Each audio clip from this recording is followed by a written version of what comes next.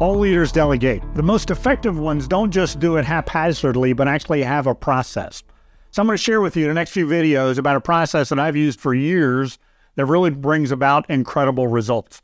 So the first thing to do when you're looking to delegate is to identify a need.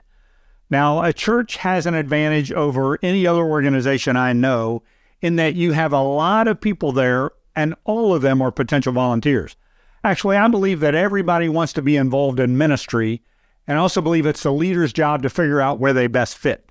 So step one to that is to identify a need. Those come in two categories. One of those are the typical church positions like preschool teacher, small group leader, small group coach, those kinds of things. One thing to keep in mind, and this is true of any kind of delegation, when you recruit somebody, you're not recruiting somebody to maintain the organization. You're looking for growth in the leader himself or herself, and you're also looking for growth in the particular area of ministry. So when you identify that need, don't think in terms of we just need to fill a spot.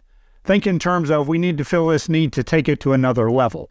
So there's the church position, but then there's also the personal performance. So in a personal performance, you are looking to help people to be involved in ministry, to volunteer, to make an impact for the kingdom through helping you be more effective in what it is that you are doing. So as pastors, as ministers, as church leaders, there are a lot of things we're called to do. Many of those we're not very good at. Or some of those that we do it a lot, somebody else could do it much more effectively, and it would be involving a person in ministry that hadn't been involved before, and they're going to love that. So here are three different areas that I look to. So the first one is, what is something that I repeat? What is something that I do over and over again? If I'm repeating it, it means that I can bring somebody else in and show them a little bit how to do it. They can do it. They're more involved in the ministry, and it helps the ministry go forward. Another area is I recruit people in areas that I dread. So for me, one of those is detailed organization. I was youth and associate pastor at a church over the education area. We didn't have money for any kind of administrative help. So I recruited 3 different people just to help me with my office. So one helped with projects, another helped with organization, another helped with just general upkeep of things that were going on. It helped me tremendously.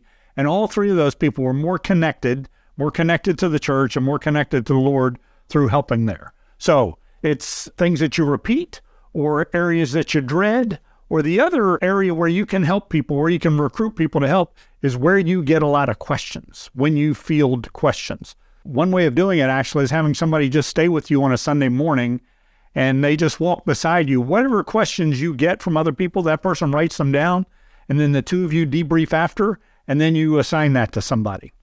So God has a sweet spot for you. There are things you're really good at, things you're not really good at.